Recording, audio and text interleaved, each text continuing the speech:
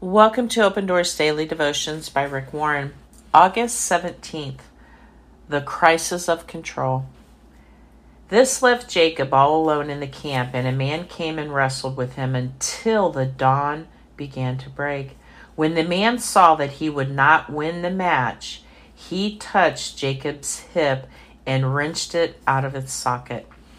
Genesis 32.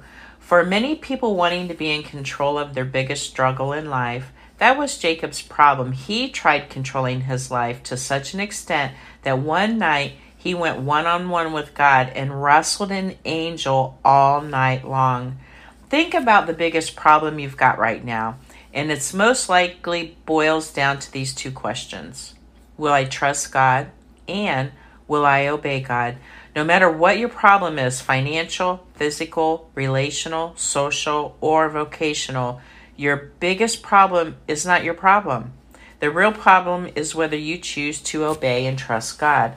God doesn't want your life to be painful, but He often allows an uncontrollable crisis in your life in order to get your attention. Jacob walked with a limp his entire life, which was a constant reminder of his struggle. Do you think God had his attention? How does God use a crisis?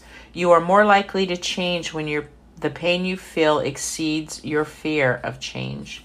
You don't change when you see the light. You change when you feel the heat. All of a sudden, you're flat on your back and you're forced to look up. Where are you struggling with God?